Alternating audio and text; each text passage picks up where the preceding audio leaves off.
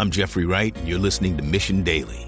Selected as Best of 2018 by Apple, Mission Daily is the #1 podcast for accelerated learning.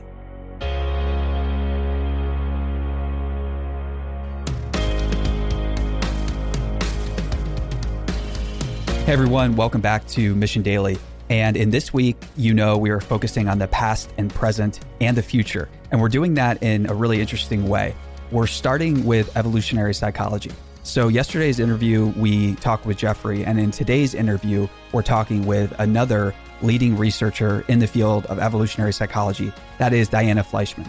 So Diana is an evolutionary psychologist at the University of Portsmouth, and her research interests revolve around hormonal influences on behavior, human sexuality, disgust, and recently, the interface of evolutionary psychology and behaviorism.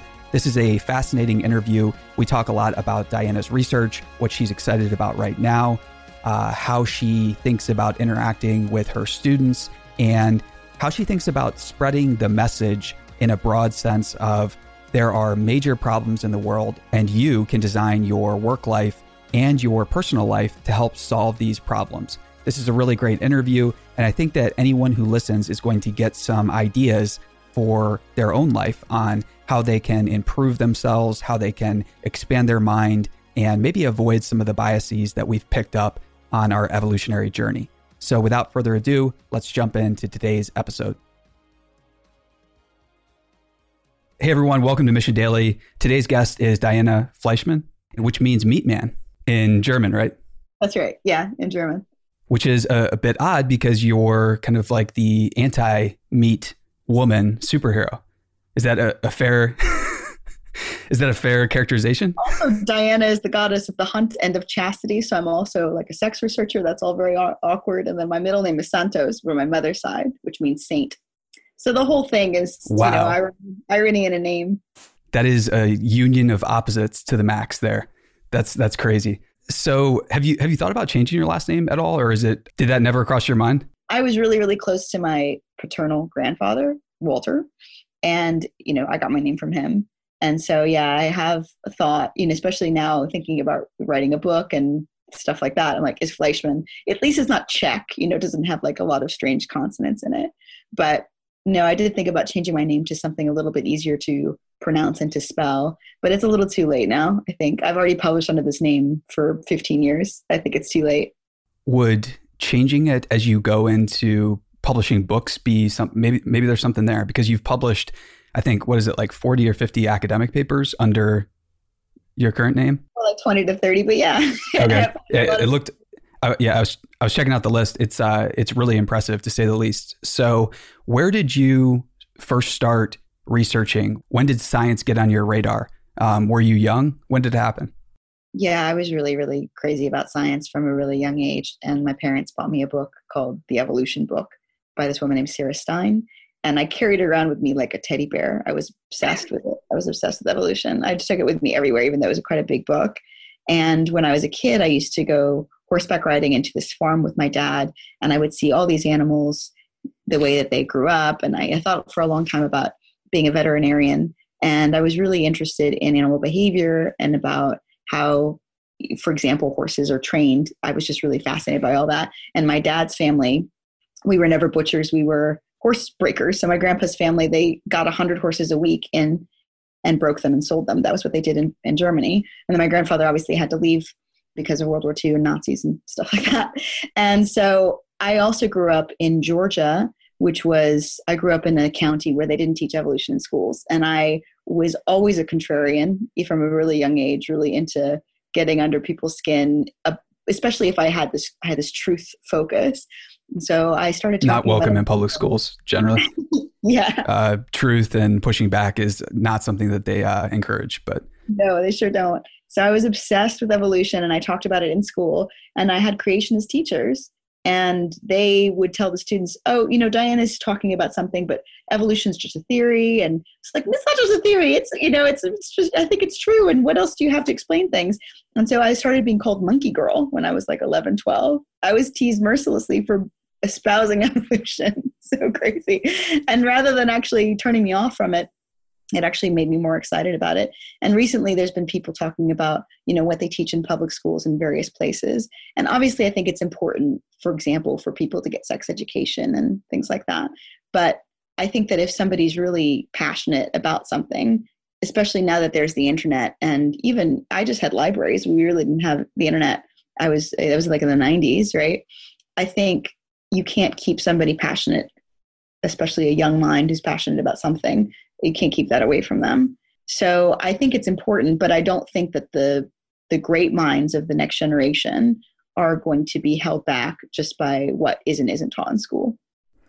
In some ways, I think the aggressive, basically like critique and attacks from public schools and public school teachers when they criticize something that's new or science oriented or data based, I have a lot of hope for the future generation because they're going to be able to immediately go to the internet and start to see, is this person telling me the truth or are they lying? And it's a great thing because young people now can see this for themselves. And I think when you and I were growing up, we probably had a bit harder time pushing back against authority with the truth, or we had a harder time arguing maybe. So let's talk about that for a second. Were you contrarian against everything? Were you pushing back against teachers, family? Like what was your big like fight against when you were young? I just had, so many fights against so much stuff. But my mother was Catholic. My dad came from a kind of Jewish family. I went to synagogue and I went to church when I was a kid. And my brother decided he was an atheist when he was like 6 or 7, something silly. And I actually was first communion before I decided I didn't want to go to church anymore. So I became pretty secularized at that point. And perhaps it was because of the mixture of religions. I'm not really sure what happened. But I come from, my mother's family is Portuguese. My dad's family is German and Jewish. And there's this idea about, the culture of Jewish households, which is you argue over dinner about various different topics, you talk about things, and there's a kind of heated exchange. And there's also in Portuguese culture, just a lot of good-natured teasing and ribbing and stuff like that. And so we always had these kinds of exchanges in my household. At my dinner table, even though there was only 4 of us, you'd have to almost interrupt somebody to get a word in edgewise. We were very, very outspoken. And that just really set me up to engage with the world. I mean, I think I was that way, obviously genetically, but that was really calibrated even more, in my growing up. So I also had a mom who had really bad obsessive compulsive disorder, and, props to her, she got much better over the course of my childhood, but she was really afraid that I was going to get kidnapped. She was really afraid of disease. And I spent a lot of time arguing with her, obviously not to really great effect, about how much she should be scared for me, because I really wanted my freedom and I wanted to be able to go out and play with other kids and stuff like that. And so, I had a lot of, conflict in that way in my childhood. I love that you brought up the fact that your family was arguing and then kind of like roasting each other, laughing, having a good time at the dinner table, because I think in our modern day culture and in modernity, people are terrified of arguments, especially with people they love. They associate arguments with what ends things instead of what builds things. Could you talk a little bit about how you were able to, and if you were, I don't know, were you able to become closer with your family through that type of like argument, or basically like arguing in general? Were you able to get to know them better? Yeah, I don't think that people talk about teasing enough, like teasing as in, this kind of good-natured thing. Obviously, teasing can go too far and it can become abusive. I definitely have family members who take it too far. But in the book that I'm working on right now, I talk a little bit about teasing because I don't think people mention it enough. So there's a New York Times article from several years back, which is called In Praise of Teasing. And I think teasing does a lot of things that are really super useful. So for example, if I offend you just a little bit, but it's in the context of teasing and we're having a playful discussion and I tell you, my father always used to say like, oh, there's too much fat on this meat, like between your ears, or call me a pinhead or whatever the case may be, right? It actually trains you to recover from insults more easily. And it happens that somebody will be hungry or sleep deprived or whatever, and they'll say something that they don't mean. And if you're used to engaging in teasing interactions with people where they say stuff to you like that, like in that playful, insulting way, and you're used to recovering from that, it's much easier to also recover if somebody says something they don't mean because they're just having a bad day, right? When you don't tease each other. So for example, Jeffrey, who you guys had on, He's my boyfriend. He comes from this kind of Midwestern family, and they didn't tease each other. Basically, if we were on a car trip in my family, we'd spend the whole time, making fun of each other, whereas his family didn't really do that. And I had to kind of teach him how. And now he's a real, evangelist for it. He's like, I think really teasing is really important. And it's helped me take offense a lot less, as well as it just helps you kind of tamp down your anger. And there's a lot of things that you can say in a playful way that you can't say in a genuine way. So my mother is Portuguese, and if I had come from the gym or I had been hot outside, I would come and my mother would call me raposinha. A raposinha is like a little fox in heat or something. She's like a little fox, right? And if my mom, if I had come home from working out or being outside or whatever, my mother would just been like, you smell. That would have been offensive. But for her to call me like a fuzzy little woodland animal, that's fine. I still know that I smell either way, but one of them is funny and the other one isn't. And so, that's the thing about humor, is that you can tell people difficult truths. And this kind of sensitive culture that we're bringing up, where I don't know what it's like to be in public school these days, but I certainly was teased a lot in school, and I had a thicker skin, and I was able to more forcefully think about, talk about what I believed in because of this interaction that I had at home. But I do think people are missing out if they don't understand this. In Portuguese, you call that insulta carinhosa, which is an affectionate insult. And even other animals express how close they are. So there's some strange monkey, I can't remember the name of it, where they will actually put their fingers in each other's eye sockets to greet each other. And the thing that they're saying to each other is, fishhook. So much. Yeah. I trust you so much that I'm willing to let you do something that you could damage me with. And the same way is you show somebody the kind of intimacy and close relationship you have with them by saying something that if a stranger said to them, they would be insulted. Yeah, that's really fascinating. I think we're tempted sometimes to provide just quick analytical feedback or rational type feedback with people. And that type of, unsolicited critique or idea, it never goes over well. I think even with the best intentions, without some type of humor or brevity, it's just going to get lost. And it's so important because, so I come from a culture where my family didn't do this. And then I got to the military. And in the military, so I was in an infantry all guys unit. And this is something that it's the only way you're going to survive and have any type of good time when you are doing the things you're doing, because you have to point out errors in behavior, errors in professionalism and things like that in a way that's funny. And if you don't do it, your chances of survival are going to fall.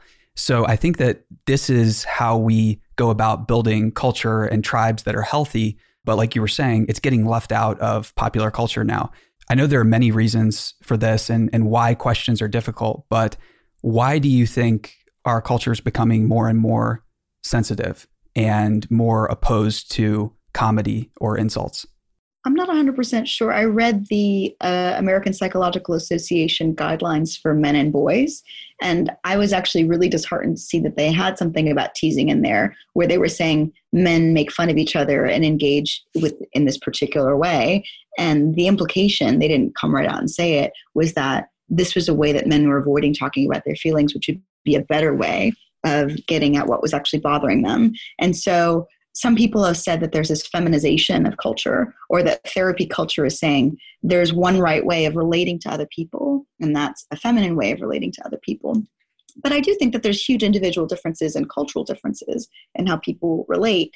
And if you think about emotional damage or the pain that people inflict on each other just from talking as something that you should definitely avoid. Jonathan Haidt talks about this in the Coddling of the American Mind. There's obviously two different ways of thinking about social interactions.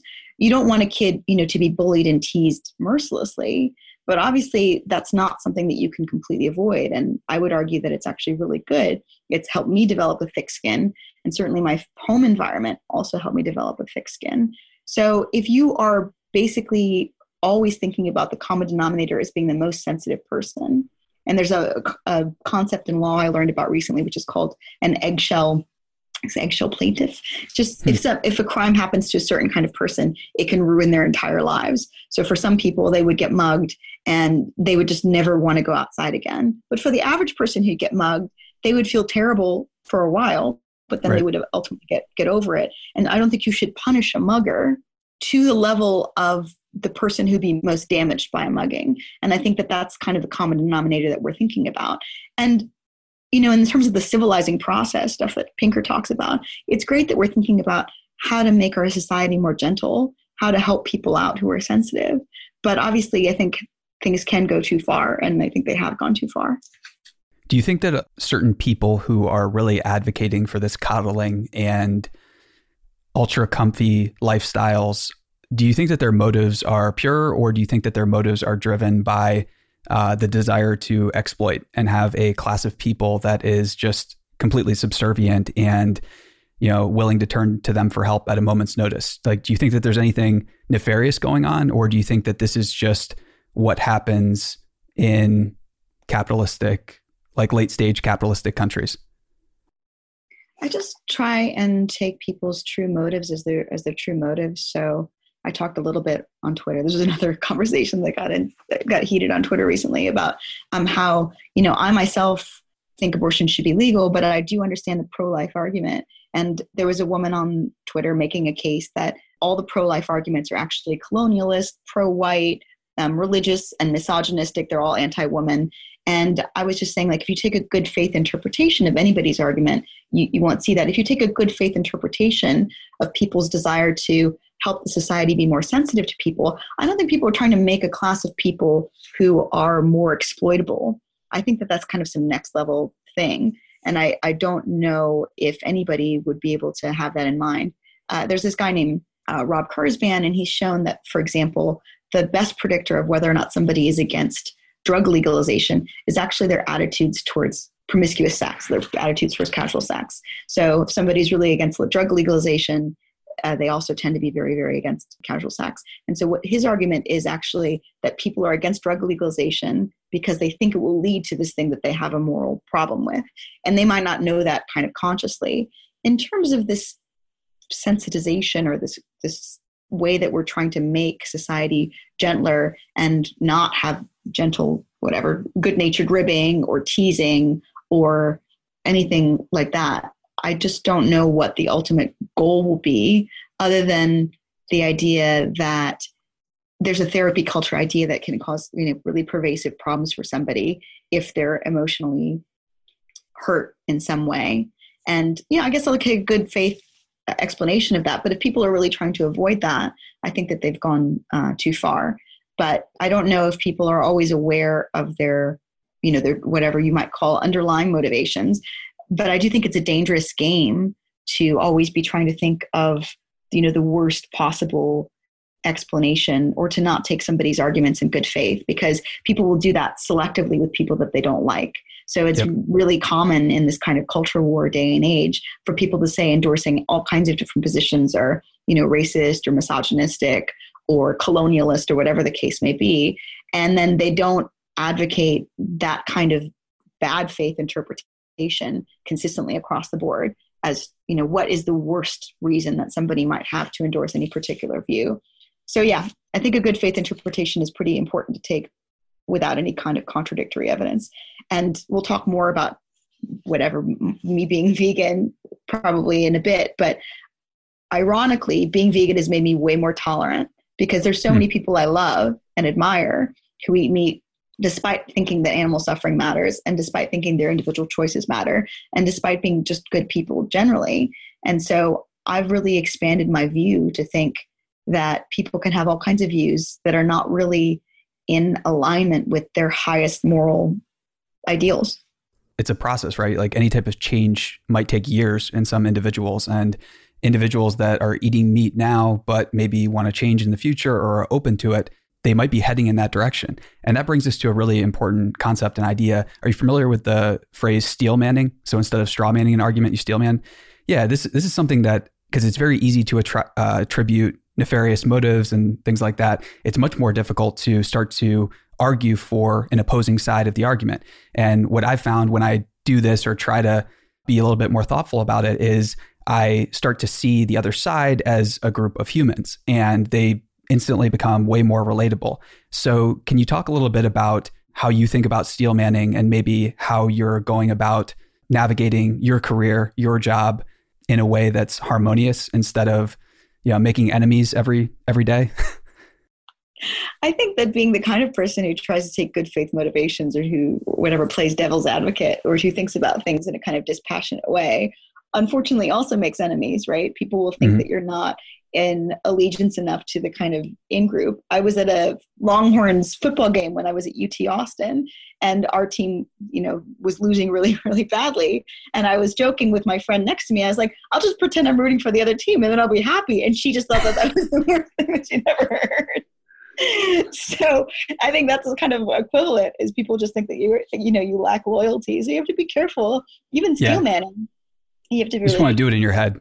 You just want to do it in your head quietly, alone. So tell me a little bit about your job and how you view it and your professional life. Is it something you like to talk about when somebody asks, what do you do? Or what do you generally respond with?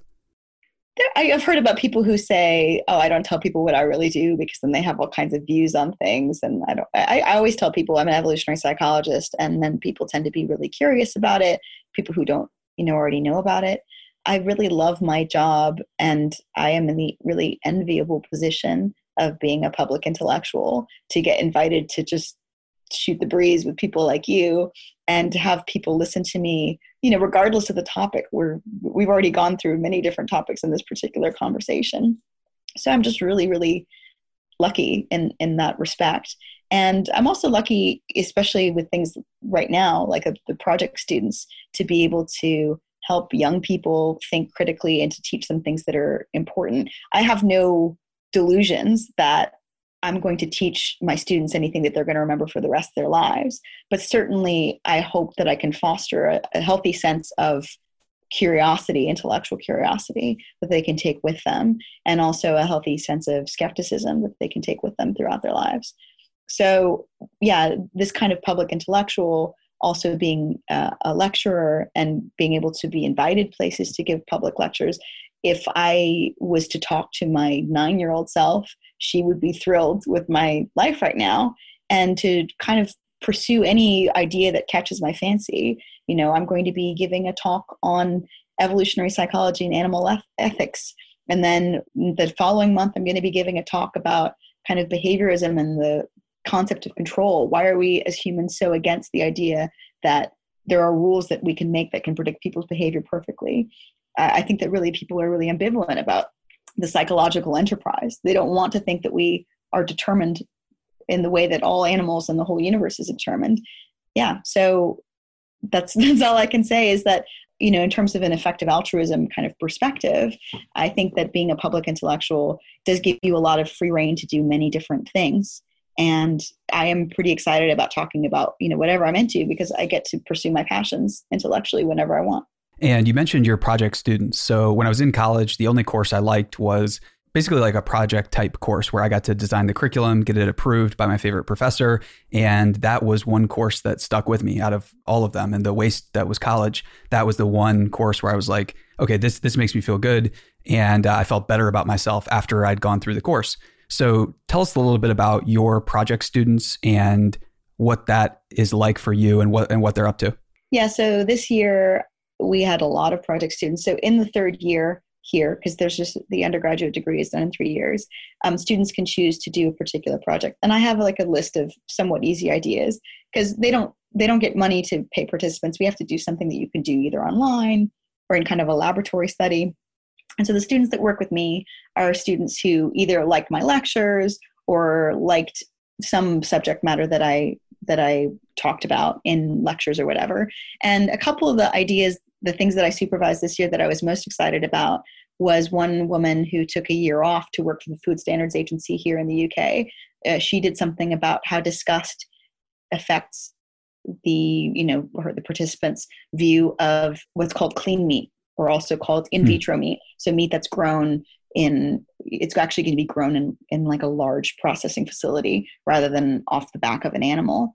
And so looking at that and whether or not people knew very much about that, I was super excited about that. I have another student who was looking at pre-implantation genetic diagnosis. So in the future, it's going to be possible for you to maybe make, some embryos and then choose which one you would like to give birth to. And it's also going to be possible for people who have various kinds of health conditions or whatever to be able to use that technology in order to have healthy babies. People are already using those kinds of things. And it's really important to know whether or not the general public is on board with that kind of stuff. And if you look at the kind of general public's view, she did a study that was different than what previous studies have done. So previous studies have asked people, would you be in favor of pre-implantation genetic diagnosis if it was used to improve somebody's appearance or improve their athleticism or improve their intelligence or to keep them from getting certain diseases? Whereas she asked people a specific question like, Joe and Betty, have a predisposition for bowel cancer in their family. They choose an embryo that doesn't have this predisposition. How wrong is that? And I thought that was a much better way of getting the average person to give you a view than asking people kind of in the abstract, which was what was done before. And we found some pretty similar views. It's very, very interesting. She also, my student, asked some questions that I don't think anybody previously has asked, although I don't know all of the literature. But for example, if two people who are partially sighted or blind, they want to have a child who's also partially sighted or blind because they want to feel closer to that child. Is that moral or immoral? If two parents who are deaf or hard of hearing would like to have a child who has that same condition, should that be allowed?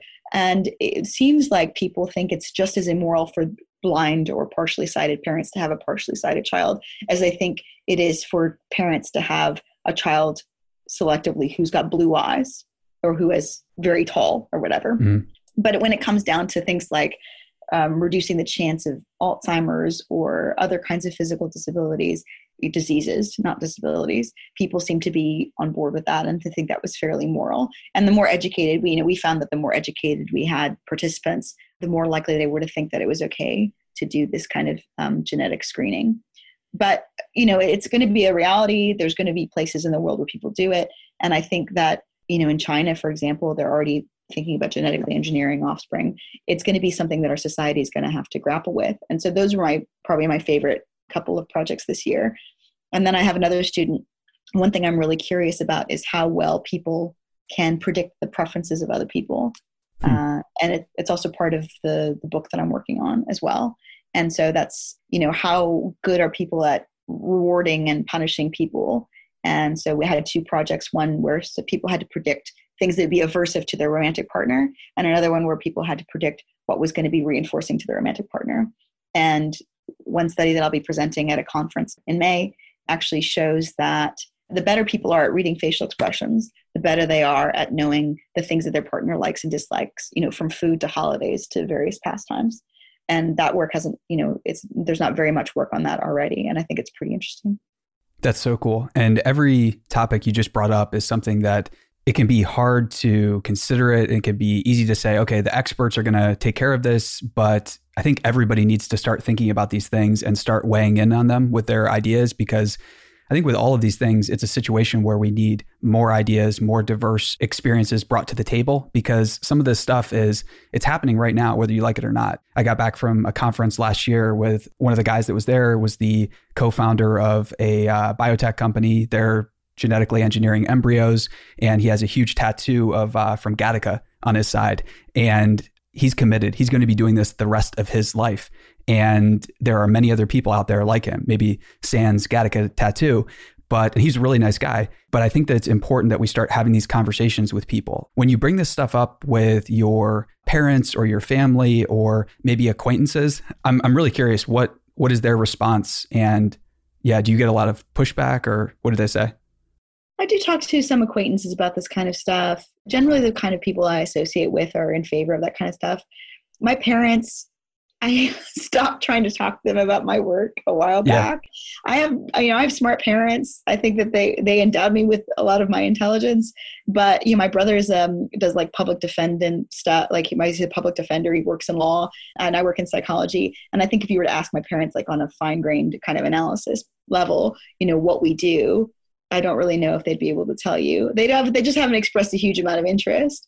And it was actually partly, when I became vegan and I was really like, what do they call vegangelical? And I was really strident and I was trying to tell everybody, this great thing that I had discovered and how uninterested my parents were in it and how resistant they were to it. And I just thought, if I can't convince the people who are closest to me, who have the most in common with me, of this particular thing, then what hope really is there? And it really gave me more temperance about what I think about, changing the world and changing people's minds. So yeah, in terms of pre-implantation genetic diagnosis, people have really widely different views. Obviously, there's an education, quite a controversial figure here in the UK, whose name is Toby Young. And he said that really poor people, because one controversial issue about this particular technology is that wealthy people are going to have access to it, but poor people are not. And so what he was saying is that very poor people actually should have first dibs on this technology. They should get subsidies so that they can have the best children that they can possibly have. And I thought that was like a pretty nice thing to say, but people right away accused him of being a eugenicist and had a massive problem with what he was talking about. Yeah, very, very complex issues, but I'm really interested in knowing, where this public opinion is coming from, maybe in the hopes of seeing where it goes in the future. So a little bit of a tangent, but it's related here. If I was to present the argument that with any type of technology like this, it's typically the rich people that end up subsidizing it for poor people, how would you respond? Because it's easy to look at something like Theranos or anything like that and say, Elizabeth Holmes raised $1.4 billion or she stole it and it was a fraud and everything like that. But, $1.4 billion, it won't even get you a new FDA approved drug.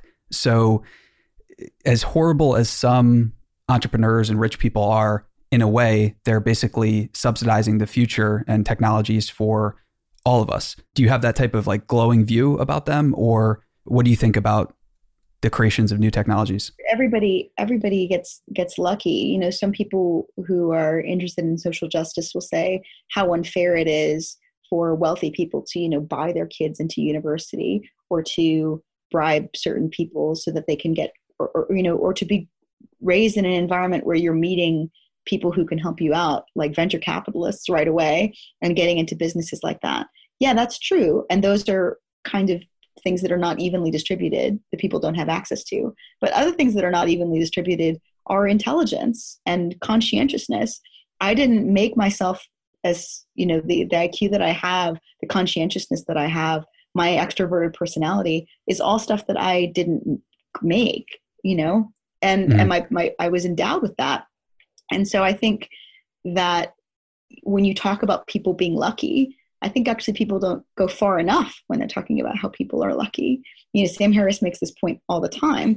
Even people talk about hard work.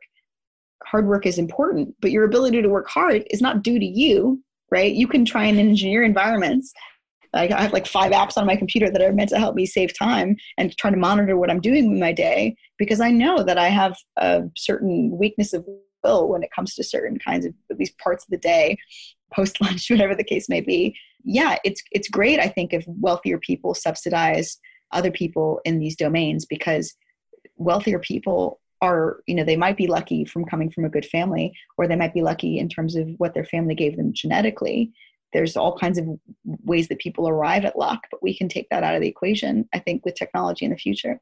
Yeah, I definitely agree. I think the interesting and exciting thing that's happening right now too is that the technology and venture capital community is starting to find or gravitate closer to people like yourself and people in the effective altruism movement.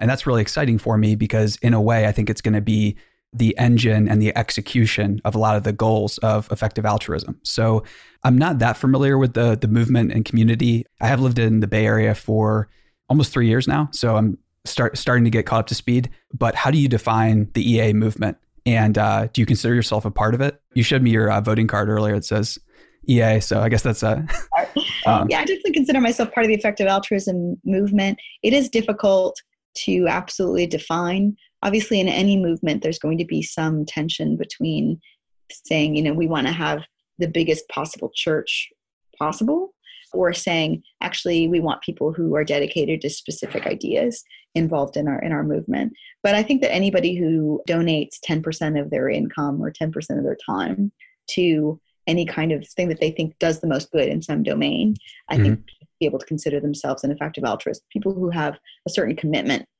to trying to engage in charitable ventures, trying to help human flourishing, trying to help improve the lot of the world in some particular way. And they've thought carefully about different approaches to those problems and how to do good better, which is the title of Will's book. You're going to be talking to Will MacAskill as well, right? Yep. Yep. So that's kind of how I would define it. And I got involved in effective altruism back in 2013. And I've been mostly involved in animal ethics. We're trying to reduce animal suffering aspect of it more so than things like cause prioritization or the reduction of existential risk or reducing global poverty, which are some of the other streams that people talk about a lot. And I think it's important to start with reducing suffering, because I don't see how people are going to be able to band together to really solve existential risks until they aren't suffering as much as they are. And whether it's animals or people, how do you view suffering, and how did you become interested in suffering after you came to grips with it in your own life, or after you did some personal work, or were you already interested in the suffering of animals and other people? I grew up around animals, so I had a really easy, intuitive, empathic link with animals when I was a kid. But I also ate like 5 things. So it was very difficult for me to put into practice anything that I was interested in morally, like becoming vegetarian. And when I was in my early 20s, I watched tons of factory farming videos, and I thought, if these don't make me feel bad, then there's no need for me to become vegetarian. It was actually Peter Singer, who's one of the main people in effective altruism. It was actually his book, Animal Liberation, that made me go vegan the next day. I went vegan the day after I read that book, about 10 years ago. So I think that to me was really compelling. And it was compelling to me because from an evolutionary perspective, you can't necessarily say that obviously animals suffer the same way that humans do. I think that human complexity probably means that humans suffer more than non-human animals. But non-human animals, just by virtue of them not being human, their suffering is important. Richard Dawkins talks about this kind of thought experiment, which is, what if all of the other hominid species like Neanderthals and the Hobbit people, whatever, all of those people really existed, but they weren't human? How would you perceive them? And I would put to people another question, which is, just because these people, wouldn't be human, just because these animals, human-like animals, wouldn't be human, would you say that their suffering didn't count at all? And people who've endorsed things like the Great Ape Project, which says that, gorillas and chimps and bonobos should have something like human rights, have endorsed these kinds of ideas. So yeah, I've always been really focused on animal suffering, both from an evolutionary perspective, but also my connection to non-human animals. And back in, several years ago, I was involved in a lot of vegan activism stuff, not really marches and things, but I had a podcast and I was blogging, and I was just really frustrated by the lack of goal-mindedness of the vegan movement. People have been pushing the idea that people should be vegan or vegetarian for decades, and yet the amount of people who are vegan and vegetarian hasn't budged. And doctors have gotten on board too and told everybody in the Western world, like, you should be eating less meat. I'm not going to argue any kind of health claims, but certainly doctors have been telling people to eat less meat for a long time. And yet we've been seeing people eat more and more meat, and we haven't really seen major gains in the amount of vegans and vegetarians. And so it seemed to me that as passionate as the community that I was in before I got into effective altruism was, they weren't actually making any strides. And they certainly weren't thinking in any kind of nuanced way. So to the kinds of vegans that I was hanging out with at that time, they wouldn't actually see any difference between somebody who was just eating dairy or just eating eggs, or somebody who hunted their own meat or anything like that, right? To them, any animal death was wrong, and they weren't actually thinking about suffering in a quantitative way that I have seen in the effective animal activism movement that I've gotten involved in. So what I really tell people now is most people who are vegetarian do eat some amount of meat. They eat chicken and eggs and fish. Most people who say they're vegetarian do. And yet those are the foods that actually cause the most suffering. Jordan Peterson has talked about his diet. I think he just eats beef and only beef every day. I've heard it. And ironically, a vegetarian who eats 3 eggs a day is causing more suffering with their diet than Jordan Peterson is causing with his beef-only diet, because beef cattle live pretty good lives. they wander around. They have one really bad day, obviously the day that they die. But egg-laying hens have really terrible lives. And in the United States, it's much, much worse. And also some things that I was seeing in terms of technology, like the advent of clean meat or certain industries that were trying to make milk in ways that didn't involve a cow or make eggs. For example, there's some company now that's trying to make powdered eggs that you can use in industrial production without any chickens, right? The kind of thing that will bind as well as eggs do. That would just reduce a huge amount of suffering because it would just reduce the amount of hens that we have in the world. And yet it didn't actually seem like the people in the community that I was in, before I was involved in effective altruism, cared about outcomes like that. They didn't seem to be supportive of things like clean meat because they thought, well, it's still meat. We shouldn't have people eating it anyway. When you became a vegan, if you had to look at the process you went through or however long it took, you mentioned it was like, you read the book Animal Liberation and the next day you were a vegan. How would you recommend that people get into it, or how would you recommend that people explore it? I have been really touting the idea that people should consider their, what I call the suffering footprint. So people talk about carbon footprint a lot, but I don't think people really talk about suffering footprint. And there's a blog that I've been referencing over and over again, this guy named Brian Tomasic, who's got a blog called Reducing Suffering. And he does a calculation about how many days of suffering are involved in various different animal products. And a vegan diet is not completely without suffering. Obviously, there are crops, and when you eat crops, especially vegetable crops, animals die incidentally, even though you're not eating them directly, in the process of crop production. And so what I would say that people should do is to try to think about how to minimize their suffering footprint. Obviously, I think a vegan diet minimizes the suffering footprint the most, right? But what I've been encouraging people to do, which I've had much more success with than I ever had, I tried to convince people to go vegan for many years when I was like a hardcore vegan, right? And now I just say, why don't you just stop eating chicken or stop eating eggs? Or if you stop eating chicken, eggs, and fish, you're reducing the number of days of suffering you cause by like 90%, because those animals are very small and they don't provide very many calories per day of suffering that they endure. And of course, you can make arguments like, I think a cow is more complex than a chicken, but I don't think it's 200 times more complex than a chicken. There's obviously uncertainty morally in these kinds of calculations. And some people are offended, some vegans that I know are offended merely by the idea that you can quantify suffering and that you should think about it in this way. But of course, I think people should, because vegans are just trying to eat a diet that reduces suffering as much as possible. And everybody can do that to some extent if they're just mindful about their particular choices. So again, that was just something that I found really frustrating. And now, looking at sort of effective animal activism, we are potentially going to see meat that is real meat that's grown without animals in several years. It's going to be out on the market. And if you can make that cheaper and tastier, then those people are going to do more to reduce suffering than the vegan movement ever has in its entire history. I definitely agree. And what about the idea that a lot of the animals that have been used for meat or eggs or anything like that, they've been domesticated over a period of, there's multiple generations where in a sense they're crippled and they're not, or maybe they're able to thrive in the wild. What's the best way to kind of like, how can we redeem ourselves as humans? And should we let them be wild? Should we let them be free? Should there be a halfway house before they're free type thing? Like what is it? It's fascinating to me when I make this kind of vegan argument. People always imagine that everybody's going to go vegan overnight and that there's going to be billions of animals that got like nowhere to be, right? They're looking for work. Yeah.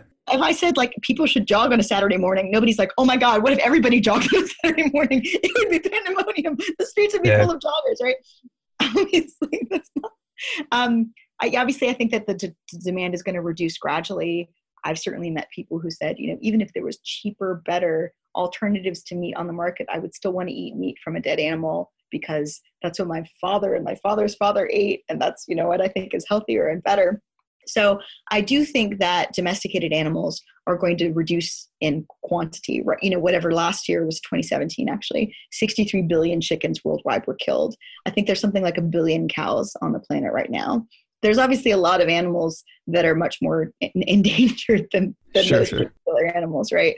But I have also met people who say, domesticated animals are important to maintain. And the interesting thing about domesticated animals is they pull at our heartstrings more than wild animals do. There's a study that shows that a dog has more facial muscles than a wolf does, and they have more facial muscles so that they can make expressions that we find adorable. And I think that you might see something like that. Cows and chickens and pigs are also cute. So I think that we have this emotional attachment to these animals. But if there were a few of them in zoos around the world, I think that that would be really great and they could have really good lives. I used to be, when I was really hardcore, against people having any domesticated animals. But now I see that actually all animals have suffering in their lives. If you look at a fox or a mouse or a bird, they all have predators. They can die of parasitic infection. They all have problems in their lives. I think that the average dog, so long it's not like a pug or one of those King Charles Spaniels or whatever animals that have a lot of different health problems, I think that the average dog lives probably a better life than the average wild animal. And so I'm not against people having such animals anymore. Obviously those animals usually eat meat, which I think is a problem. I don't know if I answered your question at all. No, this is something I'm super curious with, because I just want to make sure that we're running enough experiments where we're not interfering with animals, because I think that allowing other species to evolve in the most voluntary way possible is really, really important, because we need as many biological experiments running on the planet as we can, kind of. So I view the domestication as animals as, if taken too far, it's an impediment to allowing new species to like adapt and evolve and stuff like that. But that's interesting. I've never heard this argument before. So you think that domestication is actually reducing species diversity, sort of gentrifying the animals? Absolutely. It's a major problem that I think on average, one species a day has gone extinct since the history of the planet has been around. And I think the fact that 99.9% of species go extinct is terrifying, and we need to figure it out and solve it. So yeah, it's kind of like race against time, and we need to get that solved like really fast. I'm not saying that every species needs to survive, but I think that it's because otherwise it's just such a brutal world where it's like, how are we going to preserve the best ideas and the biology and the history of these species? Like, we might need it at some point in the future. You have so many different medicines that are created from these animals, and there's so many different technologies now that are biomimetic in nature, that we need to make sure we're not losing the best examples from the gene pool, kind of, or whatever. So Diana, you mentioned your project students, but what's most exciting for you right now? Is it writing the book? Is it teaching? Yeah. What's the best part of your life? So right now, I'm going to be giving several talks about a variety of different topics. I'm really excited about that. I'm really excited about doing more public outreach. I'm really excited about doing the book. I'm also going to be moving to the United States to get married. Are you moving here permanently? Probably. We'll see. What took you so long? I'm just kidding. I've been over here in the UK for like 8 years. Yeah. I mean, it's my job here has been really, really wonderful. I'm just not sure, exactly what the future holds, but I am starting a new chapter that's probably going to be slower, more domestic, getting married, that kind of stuff in my life. And that's really exciting to me, because I have waited a while, and I have had a really exciting and really fulfilling several years here in the UK. But yeah, new chapters are necessary to open. So yeah, the book and research and outreach is all stuff that I'm super, super excited about. And I'm super lucky to be able to pursue the thoughts that interest me. Absolutely. Congratulations. And what's the game plan for you professionally when you get here? Are you like way more lectures, way more book writing, or are you going to keep teaching? I'm finishing drafting a book proposal. I'm going to get an advance and write a book, and then we'll see how that goes. I know that writing a book is really difficult. I don't think it necessarily comes naturally to everybody. Right now, before this interview started, you said, I write every day. And if I don't write every day, I lapse. I have not been writing every day. And that's something that people have definitely told me about. So I just have to see if I take to it. If writing a book, once I really get started and in earnest, if it comes naturally to me and I have a lot more ideas that I want to put out in the world, then I would love to write full time. But writing is a struggle, and it's a struggle even for people who are really, really great at it. So if I don't end up doing that, I will probably get another academic position or I will work on research in some way, shape, or form. So I'm starting a new venture, and I have to see, if I take to that. And most people, they follow their dreams, but they don't think that much about whether or not they're actually good at what they want to do, right? Mm-hmm. And for me, I am really carefully considering whether or not writing full time is going to be the kind of thing that it will be good for me, because I am really extroverted. I love to be around people, and it is hard for me to be locked away in the ivory tower all day. So I have to think about what's going to suit my personality and my skills best. Yeah.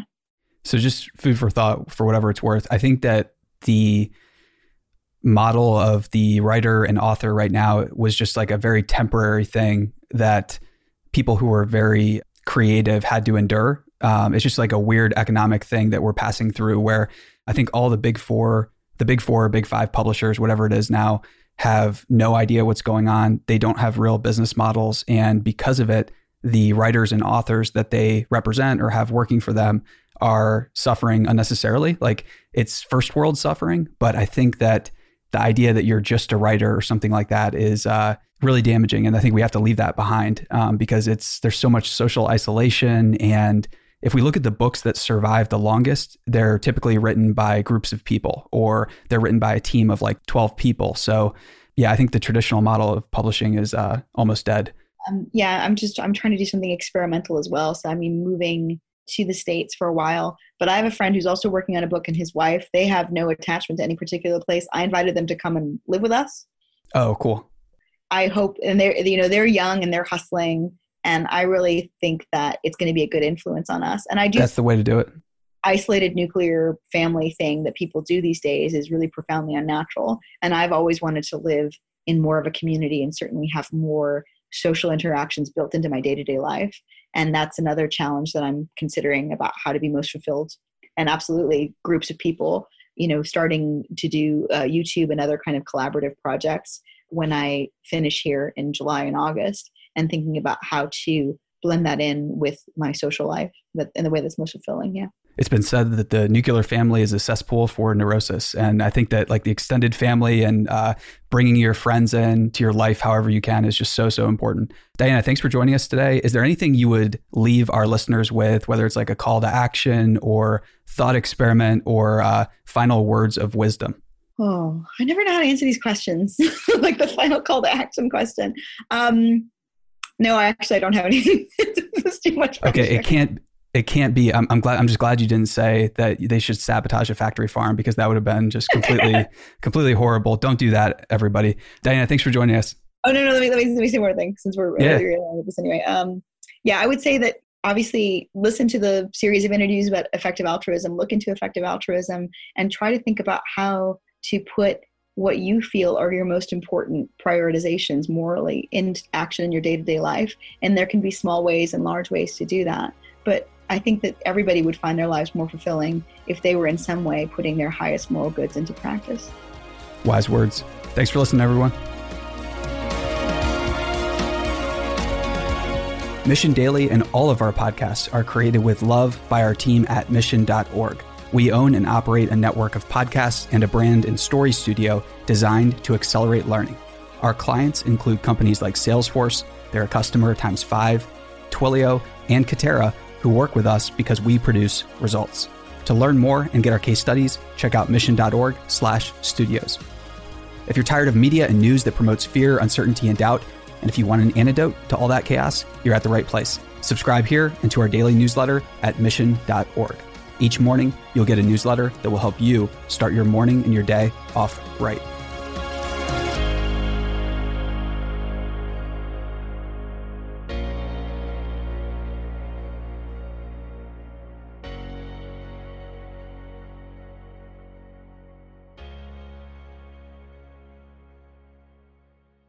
Hey listeners, thanks for tuning into this episode. I hope you enjoyed it as much as I did. If you haven't already, please subscribe, rate, and review this podcast. It helps spread the word, and I would greatly appreciate it. See you next time.